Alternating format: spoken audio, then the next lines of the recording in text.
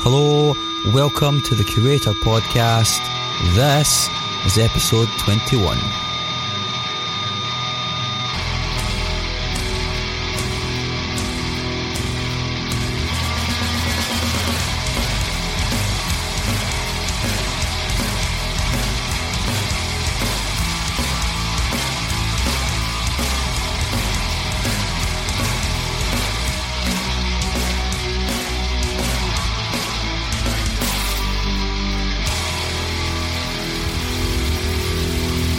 Hi, hello, welcome once again, dear listener, to the Curator Podcast. I'm your host.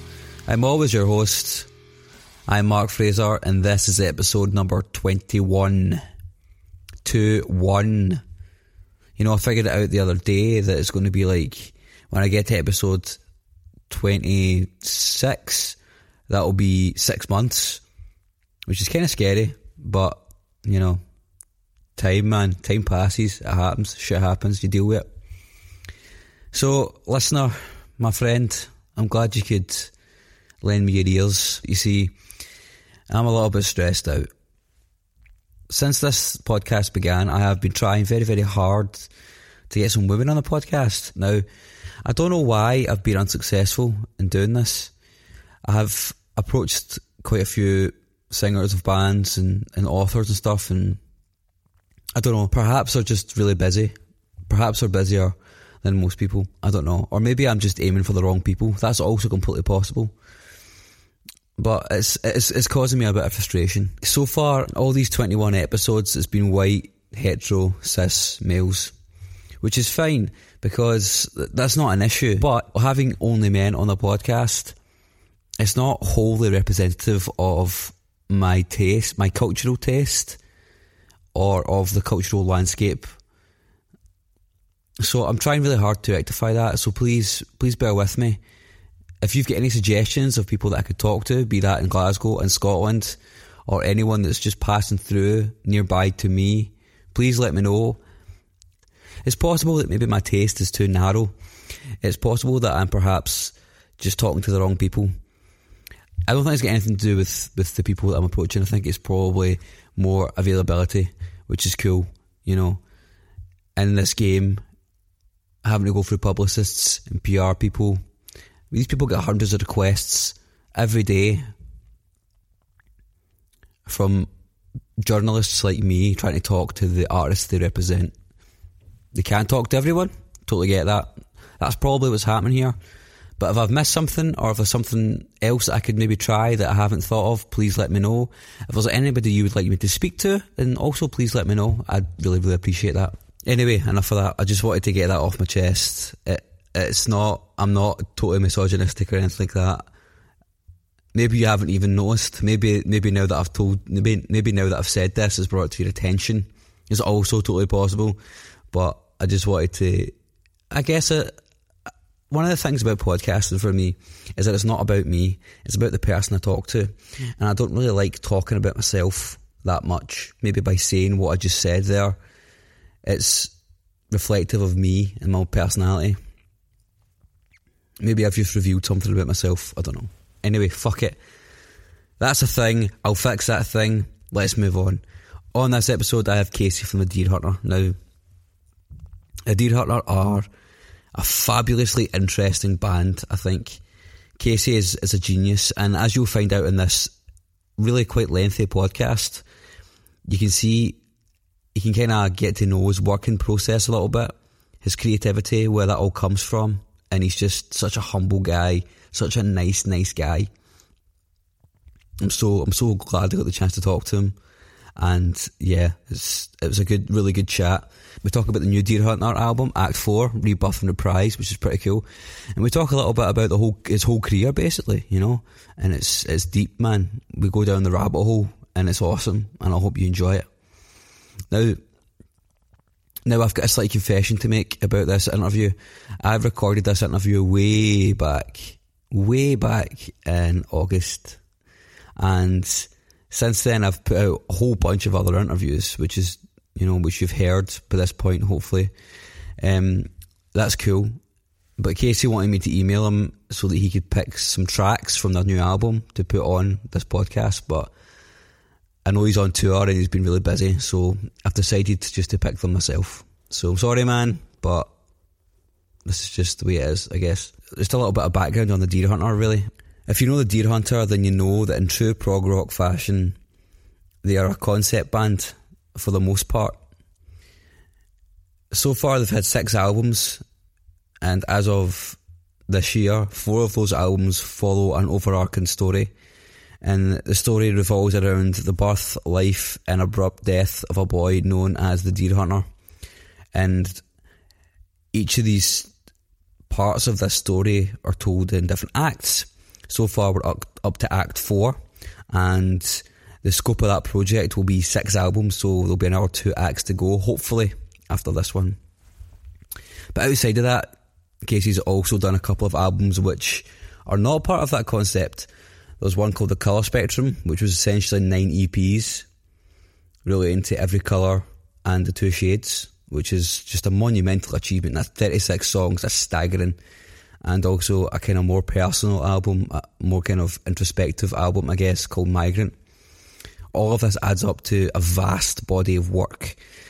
We're talking lots of songs, lots of albums. We're talking all albums here, which are an hour plus. It's a properly prog rock thing. But the thing is, people say prog rock, and people say they're a prog rock band, but they don't sound like Yes, they don't sound like Genesis, they sound like just a rock band, and that's why I fucking love them. Not that there's anything wrong with Genesis and Yes, but I just really love the Deer Hunter's sound.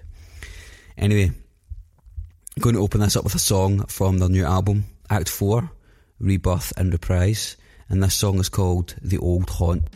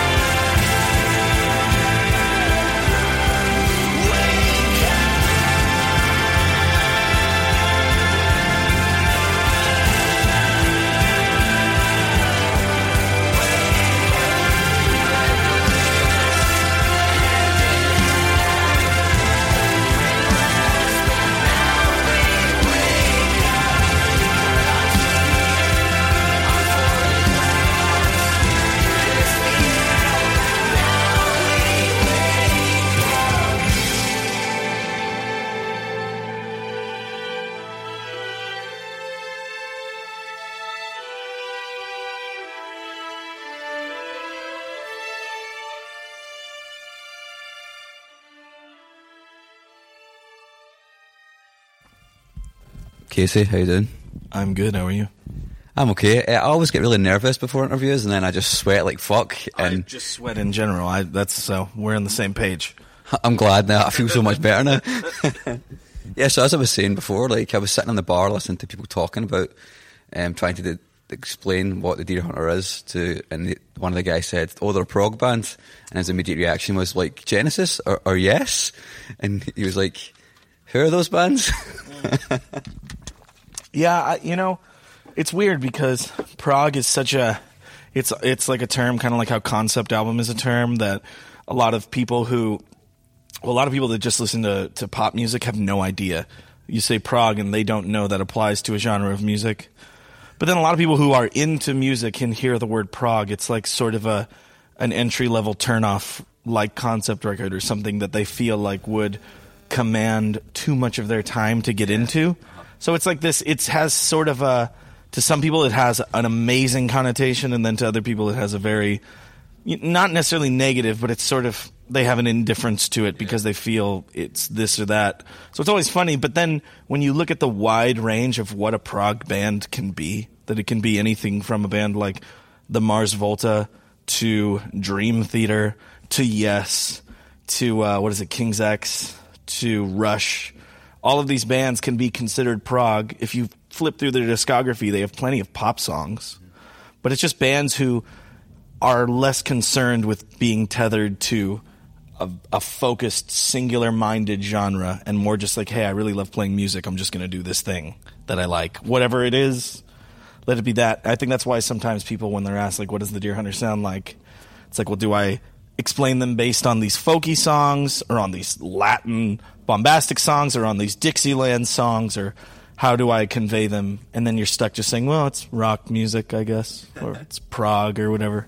So it's funny. I do like hearing people tell me what genre the band is, though. That's always fun.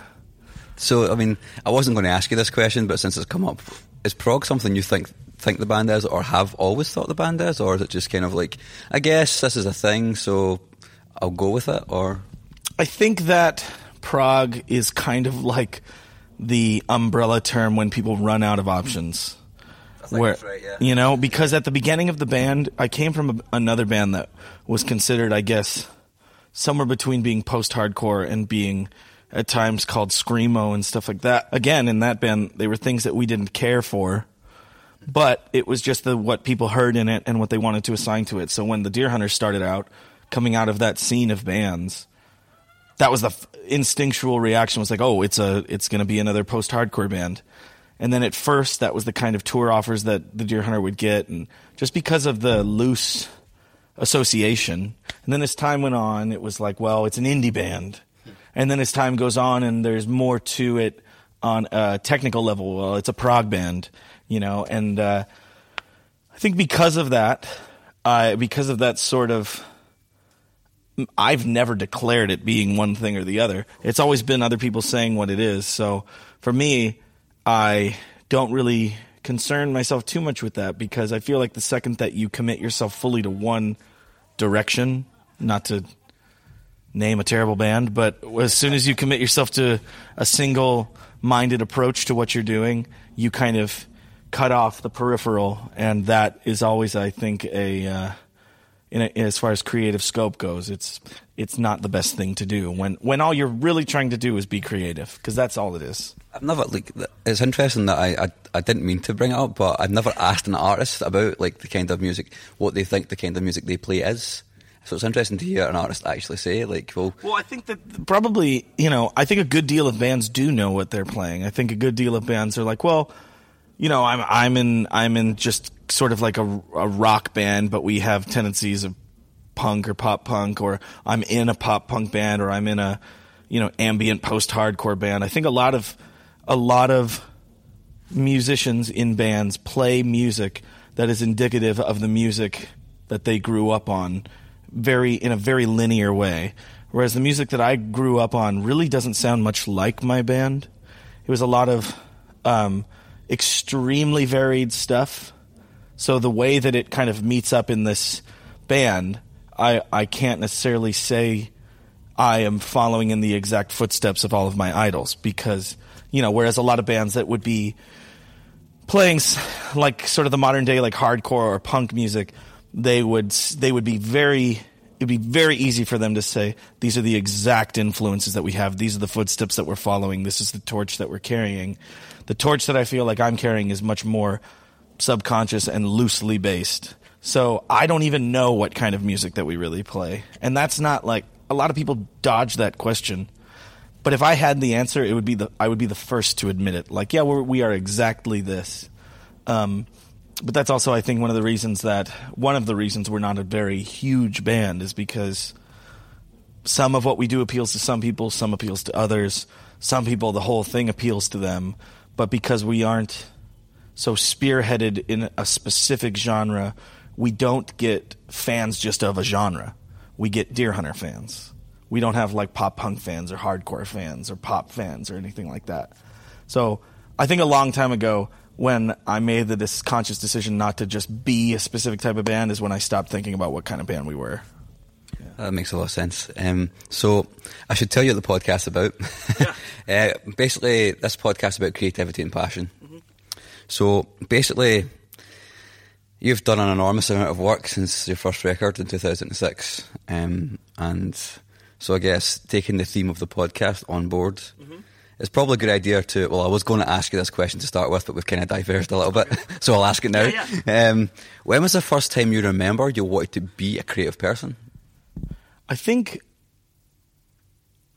growing up the way that I grew up and in the family I grew up in, creativity and specifically musical creativity was like another language. It was like growing up in a bilingual home where one thing was, just speaking English, and the other thing was expressing yourself through creativity.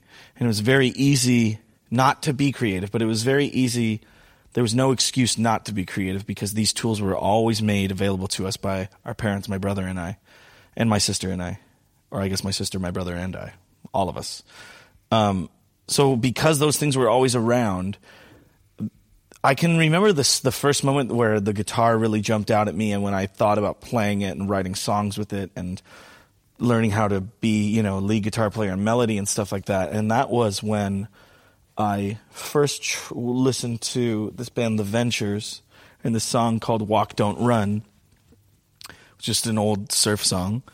And my mom still had the same 1964 Harmony guitar that she got when she was a child that she just had in the closet, and I took it out, and my dad wired up a little amp for me going through the home stereo, and I just tried playing along, and something just unlocked in me where I found this new tool. I was 8 years old, and I found this tool that I could speak through in a similar way. And it wasn't that I was very good at guitar at all for years, but I felt that there was a way for me to express myself through it.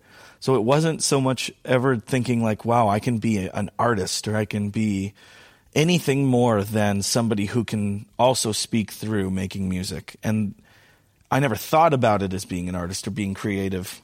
It was just another thing that felt really comfortable for me and that felt good when I did it. And I would always use that as the compass to chase new things and to learn new things. It wasn't about being more... being what skill set can I learn to be a producer, or what skill set can I learn to be a singer? They were always just things that I took on because I had an interest in learning and an interest in when I'd hit a wall creatively and I needed something else to learn so that I could expand that wall of creativity or expression. That was my compass for learning things. And even to this day, like, when I look at a lot of artist types and I look at a lot of people who consider themselves high art or artists or conduct interviews like they're special, I never take a look at myself in the mirror and think like that. I always just think like it's a way for me to speak, and it makes me feel good to speak that way. And that's all it's ever been. There was the moment I learned the guitar, but I feel like even before that, it was always just something that made me feel good to express myself in a different way than just saying things out loud. So, I mean, you obviously you were just saying you come from a musical family, so they must have been quite receptive to the idea of you being a musician. Well, they were definitely receptive to me being a musician, but they were understandably hesitant or apprehensive about me spending my life as a musician. Because they've seen the pitfalls themselves and stuff like that. Exactly. They lived, in also sort of the height of when being a musician was, well, I guess not really in the 80s. They were very involved in music in the 70s and 80s, but they were around when you could be a rock star and you could be this. Everyone was larger than life, and every record deal was millions of dollars, and every record took months to make. They worked at a record studio or a recording studio in California called the Record Plant. My dad worked on records for Fleetwood Mac and Crosby, Stills and Nash and all of these big bands. My mom sang on these records too. So you would think like, oh yeah, they're just going to say follow in the family footsteps and be creative and do that. But I think for them, when they saw how hard it was, and not only how hard it was, but how hard it is to just be yourself and to not lose yourself in something or lose yourself in a drug or not know how to handle the workload of really doing it. That's what they were more concerned in. They were never concerned about like, well, can you make money and things like that. It was more like, can you stay happy and can you enjoy yourself and can you actually keep up with what will be asked of you? But they were always incredibly supportive. It was more just like, hey, I'm not going to go to college. I'm just going to figure this out. And then being like, you really should go to college just in case it doesn't. But yeah, it was the easiest possible creative upbringing I could possibly imagine. The most encouraging upbringing I could imagine. I can't imagine a single moment growing up or being an adult where either of them could have done anything more positive for me and what I wanted to do. Yeah. Did they ever worry about the massive scope of the project, the Deer Hunter project? Because I mean, have they ever worried about it? Because it's a lot of the stuff, like the sheer scope of what you do is enough to crush like people, They more worry about when I show them something and it's really different, especially on this newest record. It's happened where, are your fans going to like that, or are they going to accept that, or are they, do you feel like you're going too far in this direction or that direction? But they do that more as like the producers that they are, like in reflecting on it, more so than as like, it's funny because they're producers, but they're almost like, it's like part producer, part parent in a weird way, and not like the parents of Brian Wilson or the father of Brian Wilson or anything like that, but it's like this infinite empathy for being in a position where even 100 people are waiting to hear a record, and they're going to scrutinize every angle of it. They definitely share the concern, but they also 100% say, like, do the thing that you believe you should do. Don't worry about what they're going to think until it's too late. And that's usually how I've done it, is I just do it and I do it and I do it. And then the moment where I think like, oh, I wonder what people will think, is when an album's finished, mastered, and ready to go out. And I think that's the way you have to do it. Otherwise, it's not really self-expression anymore. It's product development, I've got to say, it's kind of heartening to sort of hear that you have that fear of, I wonder what people will think, because a lot of people I've spoken to, you never really get a sense that they have that worry. Oh, they're lying. They're lying. Yeah. You can't. It's impossible to not be aware of the fact that somebody, and like I said, even if it's 100 people or 10 people, when you work at a company and you have to turn in a project, somebody is. I'm going to turn the light on really quick. No worries. You know that somebody is going to get it. They're going to see what you've done, and they're going to scrutinize it. As a creative person, it should only be self-expression, but that's the scariest thing, is that if you're doing it only out of self-expression, that at some point it goes through a filter and it becomes a product, regardless of it doesn't matter how pure the artwork is. At some point it gets put into a product, into a sleeve, it's for sale, and it's up to whoever buys it to think whatever they want about it.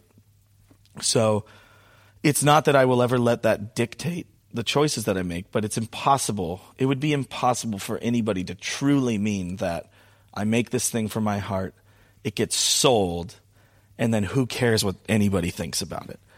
Because otherwise there's absolutely no reason. Unless what you're really hoping for is someone to enjoy something, then you have to be afraid that they might not. You have to think, I want you to love this. I want this to mean something to you. I want you to take away from this part of what I put into it. And I hope that the opposite doesn't happen.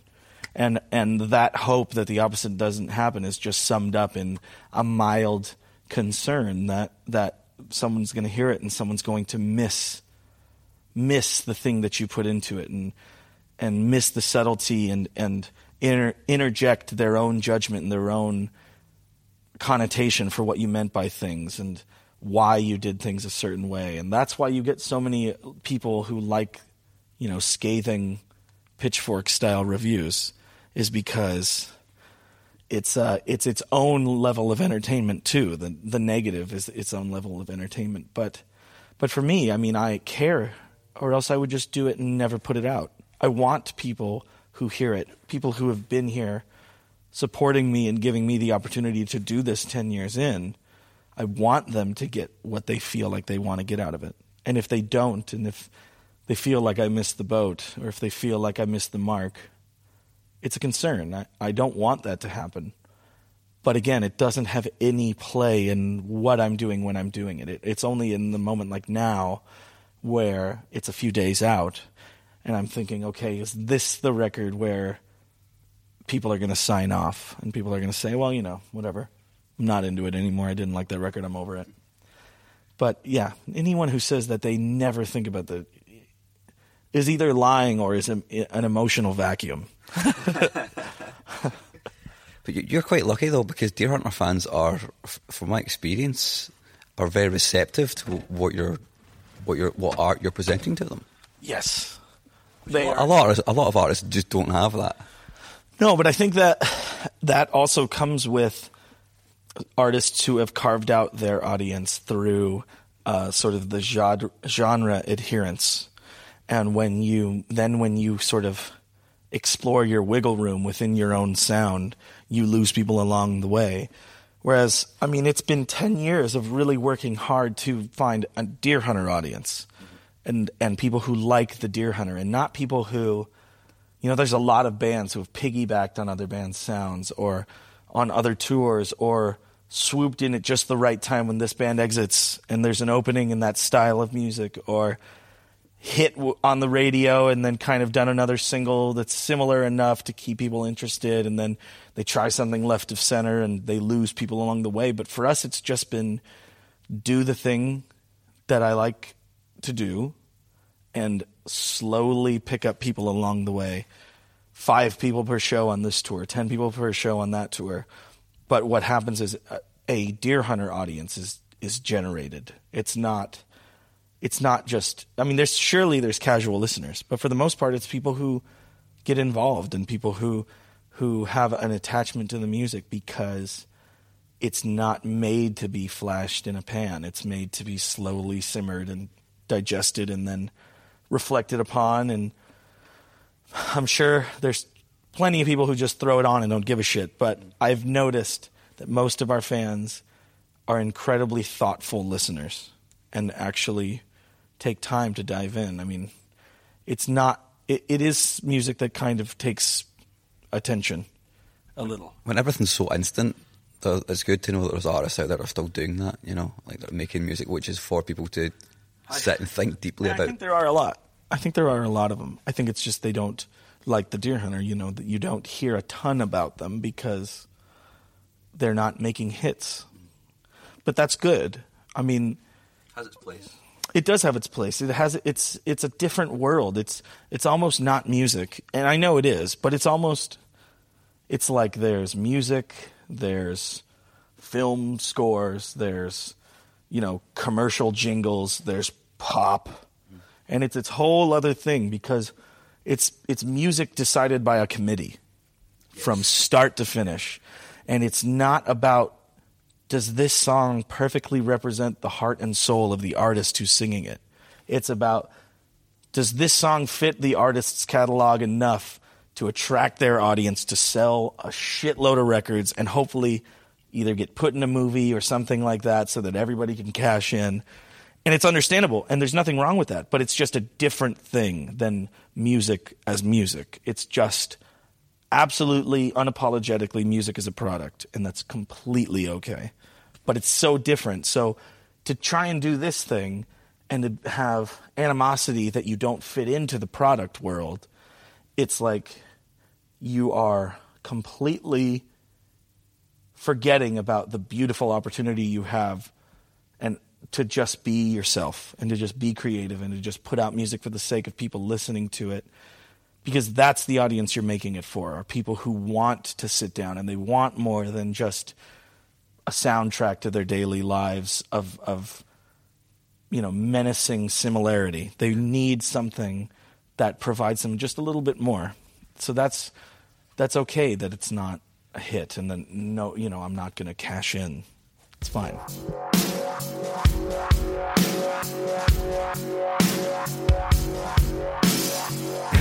Lost my faith when I was young. Clench my fists about my tongue. Leave awake from all the things that I had done. 'Cause there wouldn't be a thing when I moved on.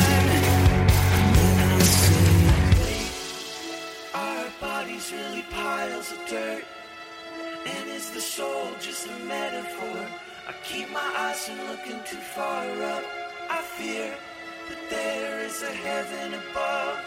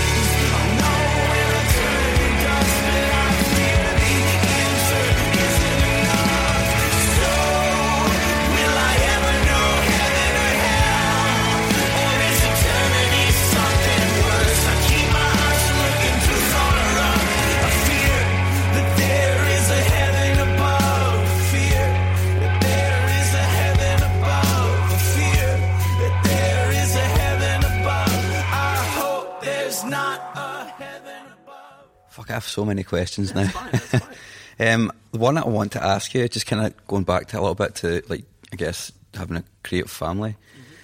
You've spoken in many interviews about how you treat writing and being creative as work, which I think is the best way to be a creative person.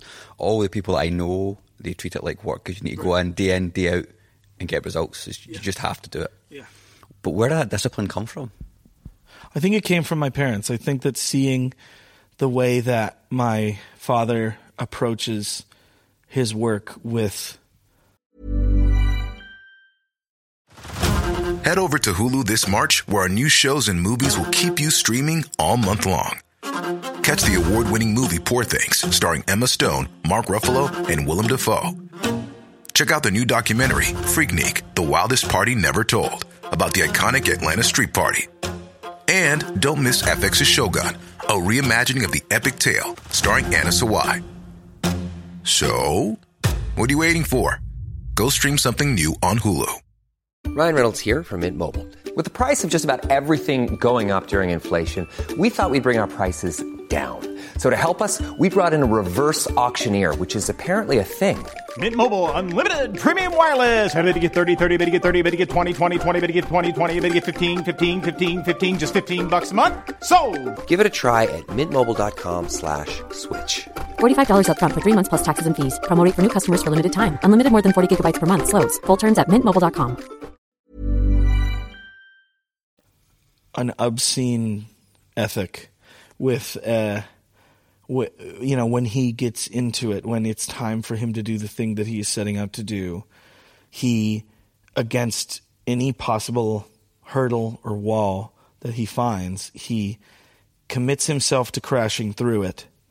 And sometimes it's at the risk of, loss of sleep, sort of loss of mental awareness. But it's just because there is an inexplicable euphoria when you reach your little milestones, however far you set them.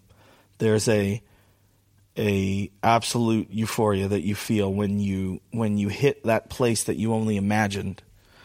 And whether that's, the goal line that you've set from at the end of the road when you start writing a song, and then you get to the point where it's recorded and mixed and mastered, and you hear it and you say to yourself, like, yes, that's what I was praying it would get to. And against the unremovable filter between your heart and your hands, you were able to do the thing that you set out to do. And because that end game is so rewarding personally and selfishly, the work never feels like work. I treat it like work in the sense of, like, I'm here to do this, I'm going to do this, I'm not going to let the things on the outside deter me or sway me. I love this thing that I get to do, and I'm not going to take it for granted. So I treat it like work in that way, but the payoff is something that it's inexplicable. And that reattaining that feeling and that euphoria is why any amount of hours, any amount of arguments, any amount of work is there's no argument against it in my mind. There's never anything that comes up where it's like, fuck it, throw it in the towel. I'm over it. It's just so easy to sit down and commit myself to something that I have an unapologetic passion for. And that goes through more than just, making music, but music is top, absolute top for me. I mean, the Deer Hunter is now a multimedia project, more or less. Like, it has become beyond more than just the music. Yeah, hopefully even more. I would love for that to happen. You've done quite a lot of late as well. Act 1 is becoming a graphic novel, which I was going to ask about later on, but I've just brought it up, so I'll ask you now. Yeah, it's done. It's artwork's done, lettered, everything. All the pages are ready to print, but we are exploring some very last minute opportunities to maybe partner with a bigger partner who can, who has actual distribution. Because the main thing about the book and these books is I'm working with a writer and an artist who have a vested interest in being a, graphic novel and comic book writer and artist. I want them to not only represent the Deer Hunter story and the story of Act 1 to a T, but I want it to be a good graphic novel. I don't want it to just be supplemental material that's like a really cool set of liner notes. Yeah. I want it to be something that if you didn't give a shit about the band and you dove into this book, that it's interesting and that you want to know what happens next and that you are excited about these characters and the artwork and the dialogue isn't just lyrics, you know. So the writer I'm working with, his name's Alex Dandino, and he so far has written acts 1 through 3 scripts for all of them. And so all of the artwork's done for one. We're trying to partner up with somebody who can maybe distribute it beyond just selling it online. But if that doesn't work out, we're ready to just print it in the next month or two, I think. Was it hard to give over your creation to another writer? To there's a lot of narrative depth, you know, in the Deer Hunter stuff. It seems to me he was so respectful, and so it was not hard because he was passionate about it, and because he jumped in and fleshed things out. But he fleshed them out with constant fact checking with me. Like, do you think this would happen in the world, or would this character say this? Is this something that they would do? These little details. And he would always ask me, and what was really fun was arguing about it, and him saying, this is what they would do, this is how they would say that, and me saying, no, this is the way it would go. And then he'd say, no, listen, and he'd walk me through my own characters and my own story, and then I'd be like, yeah, actually you're right, you kind of get this better than I do. So because of his passion and his detail, it was effortless to hand it over. He's also a good friend, and he also, you know, we spent a lot of time talking about acts 1 through 6 entirely, because he needed to know everything. Yeah, of course. Yeah. So in my head at first it was like, well, do I, you know, yield that power? But that was maybe 10 seconds of thinking that, and then like, yeah, of course somebody who writes graphic novels should write this, because otherwise I think it would be like a weird chopped up version of my lyrics. I don't consider myself an author. I write songs. This happens to be a concept project, but this is an author. Mm-hmm. So it was easy. It was very easy, and I loved what he did. So yeah. Because I was going to ask you, like, although the Deer Hunter is mostly, apart from obviously a narrative about through the acts 1 to 6, it's an artists, writers like myself and writers that I've spoken to on this podcast. They always, even if the protagonist isn't exactly who they are, there's always autobiographical details somewhere in there. So that's why I was kind of curious as to how easy it would have been for you to go, well, because that's still quite a personal connection to you, you know, to the Deer Hunter, you know. Well, I think the fun thing about that side of it, about the somewhat autobiographical inclinations of the character and where it mirrors my life and where it doesn't, I think that also provided a lot of really interesting conversations with the writer and with Alex, or with Alex, who is the writer, because the way the story was fashioned and the narrative was fashioned in how I fleshed it out, it's very one-sided, and it's from my perspective. And all of the characters from my life who I've represented fictionally, it's still very one-sided. So it's really fun because it's like watching an historian's view, a third-party perspective on fictional history. And that's kind of what he took. And he was able to have a much better bird's eye view or God's eye view of this story and the way that things, the mechanism of these relationships and the way that the world worked, that I'm not even necessarily that capable of having of the story, because it is written from my perspective and these characters are coming from my perspective. And, you know, the I don't know how to say it. I don't think that's the right word. But the romanticizing of my life through this fiction is very one-sided. Who I demonize and who gets the triumph and all that, it's all based on my own either bitterness or hopefulness. So having him come in and it I wouldn't say therapeutic, but it was wonderful to see somebody's perspective on my perspective and how they flesh out, and how, like in those scenarios where he's saying like, well, this is what that character would do, it gives me this weird new perspective on scenarios that have been romanticized from my own life. And then I'm thinking about the things they came from and having a secondary perspective on those things. And it would be unattainable, I feel like, given the way that I wrote the story to begin with. So it's definitely interesting to see somebody pick it up, this story that, has a lot of ties to my life, but then make it their own, where it still has ties to my life, but it's not really autobiographical. It's a strange web. But no, honestly, just he's such a good writer, and he's so thoughtful, and he's so interested in only making the best story he can, that every part of it has been absolutely wonderful. So I know like you use the first person in a lot of the Deer Hunter songs, but it's set in a narrative, and I guess it's fiction to a certain degree. Do you think that's a way of like maybe using it to objectively explore things that have kind of... Oh yeah. Absolutely. And I think it's also ways for me to, because a lot of the songs are in first person from from other characters than the main character. And I think that, even as in in Act 2, there's the song Evicted, which is sung from Misleading's perspective. Misleading was somebody who is, a romanticized version of somebody in my life who I really had great disdain for. But when I was writing that song, and when I, the application of that song in the story, it brought my sort of bitterness down pretty far, because it put me in that perspective, and it had me think a little bit about things more than I would just being a bitter 22-year-old or 23-year-old.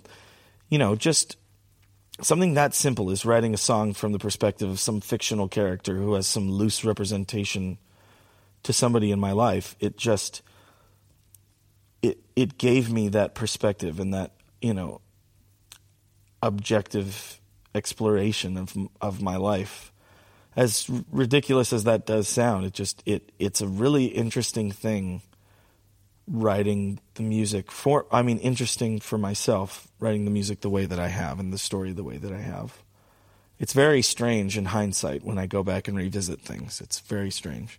I don't think it's strange or ridiculous, because writers do it all the time. They use it to analyse parts of their life they maybe didn't understand, and you get more sympathy if you're plugging somebody that you maybe have weird feelings for into this avatar, this vessel, and you have to kind of choose to understand their psychological reason for doing whatever they did to you. I think that's perfectly valid, especially if you're a creative person and you create art which is speaking both to you and, as you would hope, and as is proven the case, as will probably prove the case tonight as well, to many other people as well. I think that's very liberating. Oh, it absolutely is. It is very liberating. It definitely allows you to let go of a lot of things that you come to realize you've wrongfully gripped for too long. Absolutely. So now you're sitting here in Scotland talking about it, which is probably quite bizarre. Yeah, it is very bizarre, but it's wonderful. So, can I just ask then, was there any kind of reason you decided to kind of be more introspective, even more so, on Migrant than you were in the Axe? I guess the best way to describe it would be kind of cleaning out the bottom of the barrel, in that writing the stories and writing the fiction of it, it was always kind of like emptying out a container but never really cleaning it out. So there was always these things left over and feelings that would still be stuck in there because they didn't necessarily fit in the story, and jamming them in there would have just been like, well, I'll just throw this thing I'm going through because I'm going through it, even though it has no place in here. So when it came time to write Migrant, a lot of the color spectrum ended up being, similar to Migrant in the way that it was things I had never really thought of or sung about or written about. And the concept of the color spectrum allowed me or pushed me in certain directions. But Migrant was very much like, if I'm going to continue writing anything conceptual, or if I'm going to dive back into that, I think it's time to just take stock of myself and remove any sort of veil, or for myself, get rid of the fictional sort of facade of or representation, and just write things from an unrestricted place. And I think that that's exactly why afterwards it felt like it was okay to go back and to do Act 4, was because I didn't feel like I was still hanging on to so many things that I had been hanging on to for so long. And it was just, I think that's really it. It's just, I didn't want to jam pack them into the story for the sake of therapy, but also they were lingering for a long time. And then writing Migrant, it was just like, okay, what would I like? What would I like this to be about, or what should this be about? And that was the only thing that dictated what the record was about.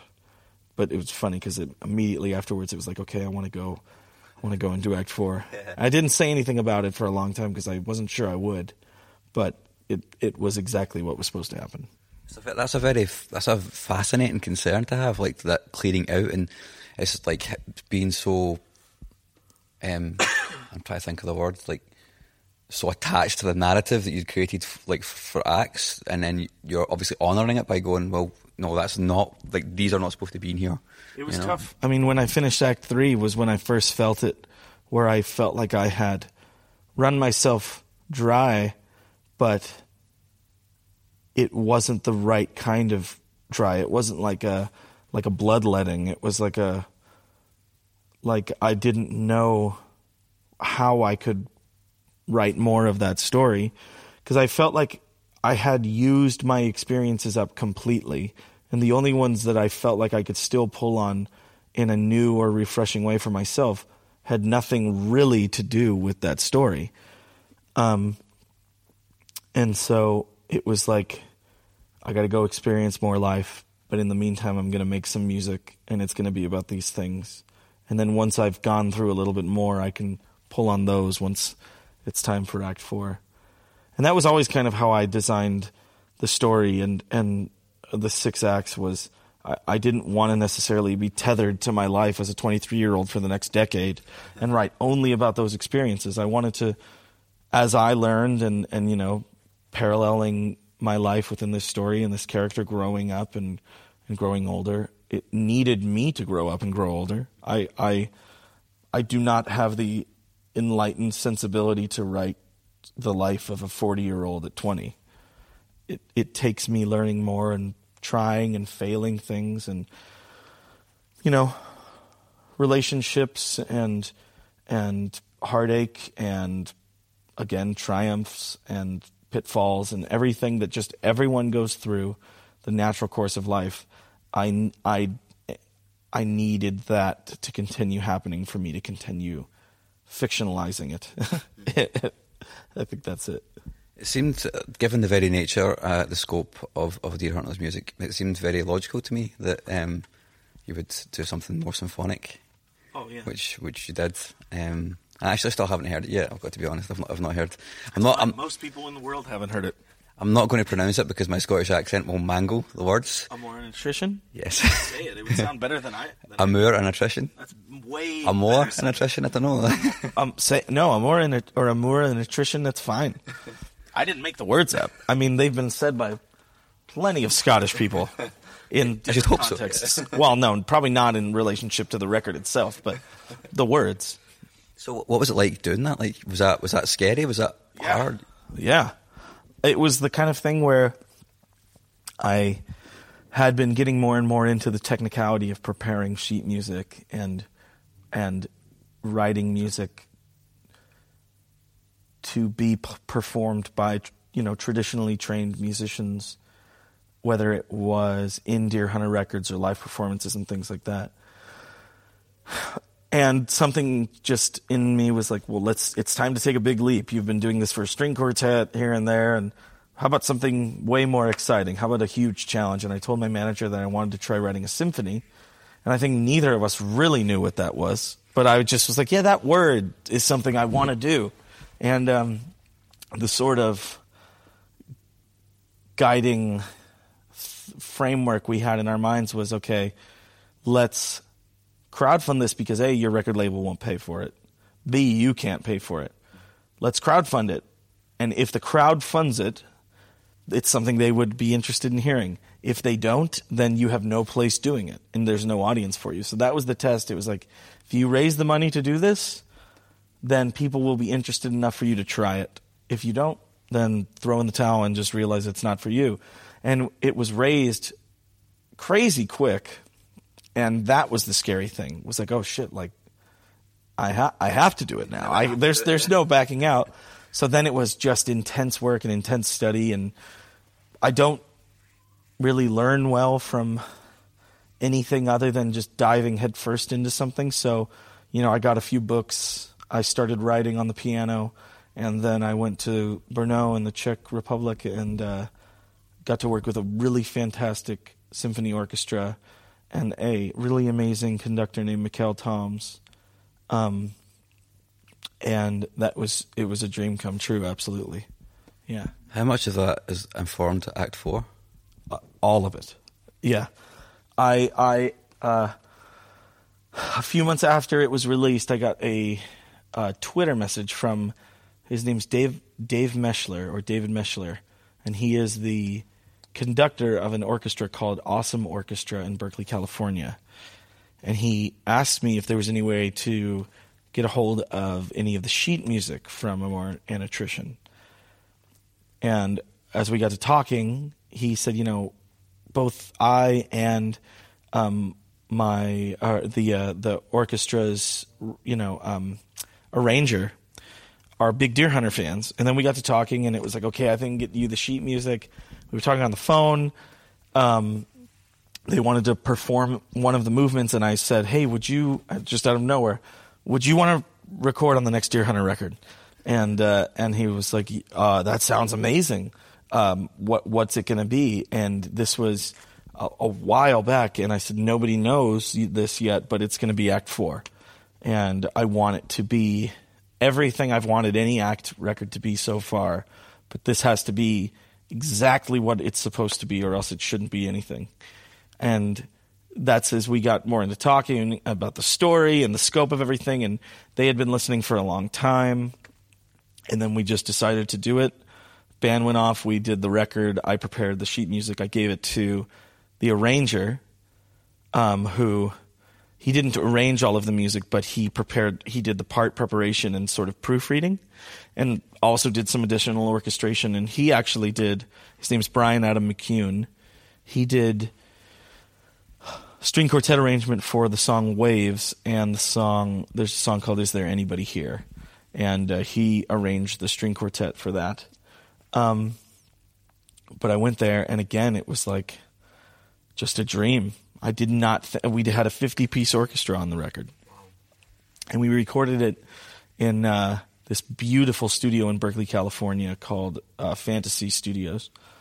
That was, you go in and you feel like you are in one of those stereotypical studios you see in a movie. Like the big, beautiful wooden room, huge ceilings, isolation booth, big board, an amazing engineer who I feel like, I can't remember his last name. His first name is Jesse. I want to say his last name is Nichols. But he was a phenomenal engineer, and the mic placement, and I'm sure no microphone in there was less than $5,000 or something. So it was just this situation where every step of the way, it was like, why am I even allowed to do this? Like, who is making this possible for me? And actually, that is a good opportunity to say, the guy who made that possible, because it was not in our budget, his name's Kevin Pereira. And I don't know if you ever heard of a show called Attack of the Show, which was have you heard of that? Do you remember Kevin Pereira? He was one of the hosts, and he was one of the producers. But he does a lot of online stuff. He's a show producer. He's a host. He's very involved with social media and stuff like that. He is a big Deer Hunter fan and supporter. And when I told him that I had this opportunity, he said, and I said, and I don't have the money to do it. And he's like, well, what if I basically, fund this to happen, and what if maybe, and this is one of the things we want to do, we prepare a version of the recording that's only the orchestra, rearranged, and released as its own piece entirely, just the orchestra of the record. And so that's one of the things that we're working on, and that's kind of like the idea that we have of, he's funding this, we are given the opportunity to release it as its own thing entirely, and that is how our situation will work out and benefit him, so that it's not just like the lotto for me and hey, thanks for funding my dreams, I'll talk to you later. But he is just just the most amazing, encouraging person. It's like a constant dream I'm afraid I'll wake up from, because I'm given way too many opportunities that I don't feel like 99.99 with a bar over it % of the world's population that will ever live will have the opportunities that I've been given just on random choice of the population of Earth. And it just keeps on happening with amazing people that I meet, and musicians and orchestras and individuals who just believe in what I'm doing and want to support it. It's obscene. It's obscene. So I guess one of the last questions I should ask you is, stylistically then, from Act 3 to Act 4, there's been a big time difference, and you've done a lot of things. So I guess that there must be quite a large way. You must have approached it in a much different way, but also there must be quite a large stylistic difference between that and the last Act record. Yeah, but then I feel like there's a pretty large leap stylistically from most of them. From Act 1 to Act 2, even though they feel, when you listen to them back to back, they're relatively seamless. There's not a song like 1878 anywhere on Act 2. And there's not a song like Smiling Swine really anywhere on Act 3. But at the same time, they do have similar DNA in the same way that Act 4 shares that same DNA, but it is its own record, just like Act 3 is its own record. I mean, Act 3 is a much more theatrical record than Act 2. And Act 2 is a much more aggressive record than Act 1. And Act 1 is a much more ambient record than Act 3. But Act 4 feels like a culmination of them all. And there are undoubtedly things that are similar between Act 4 and, Acts 1, 2, 3, Migrant, and The Color Spectrum. There's things that just have shaped me as a songwriter from writing those records as well. But that being said, there's so much more in common with Acts 1 through 3 in Act 4 than in Migrant or The Color Spectrum. It's an absolute return to that method of making an album. But it absolutely has been shaped by that 6-year gap in writing. And I didn't want to just do fan service either. I didn't want to say, okay, what are all the things I'm supposed to do on an Axe record? Okay, here we go. Let's do this. Throw that in there. All right, do that song. We'll do that song. It's a different story. It's a different time period in the story. It's a different setting. Characters have different outlooks. Characters have different identities. It should be different, but it absolutely feels like an Act record. Casey, that's been awesome. Is there anything else you want to say or anything you want to ask me before we finish? I am just grateful that you took the time to talk to me. That's all. It's been an absolute pleasure, sir. Awesome. An absolute pleasure. Thank you very much. Yes, thank you, man. Very much. Well, we went down the rabbit hole there, Casey and I, having a chat in the back of their tour van. It was great. He's such a nice guy, man. He's so humble and he's so passionate. And yeah, if you ever get a chance to talk to him, please do. He's just a staggering human being. It's a tower of creativity. He's a tower of a man, but he's a tower of creativity. It's awesome. So that's all for this episode. Thank you for listening. Like I said, if you've got any ideas of anybody you would like me to speak to, please drop me an email. I would appreciate that. And also, if you take some time to go onto iTunes to give me a rating and review, that would be superb. I would appreciate that no end. I would really, really appreciate that. I'd appreciate that so much. In fact, I'd appreciate it so much that if you go do it, and if we ever meet in person, which I hope we do meet in person, I want to meet people that like this podcast, because I don't get a lot of communication for you guys. I know there's lots of people listening, but there's not a lot of people talking to me, so let's sort that. Talk to me. Let me buy you a beer. I don't know, something like that. Anyway, thank you for listening. I'm going to play you out now with the final track on Act 4, Rebirth and Reprise, and this song is called Ouroboros, and I hope you enjoy it. Until next time, bye-bye.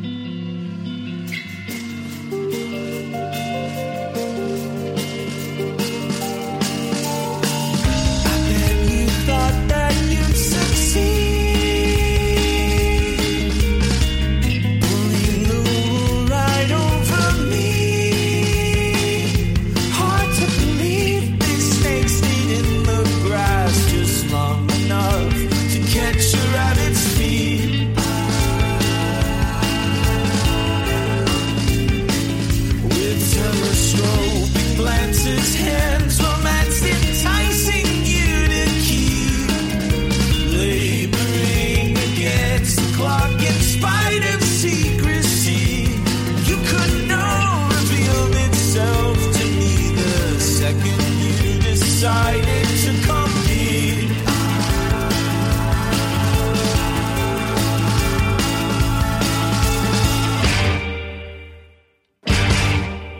I fell down and I fell apart.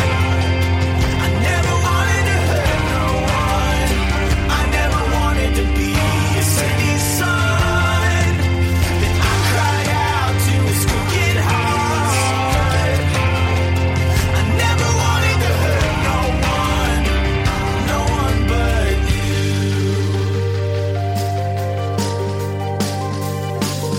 I bet you thought that you could breathe. A satisfied sigh of relief.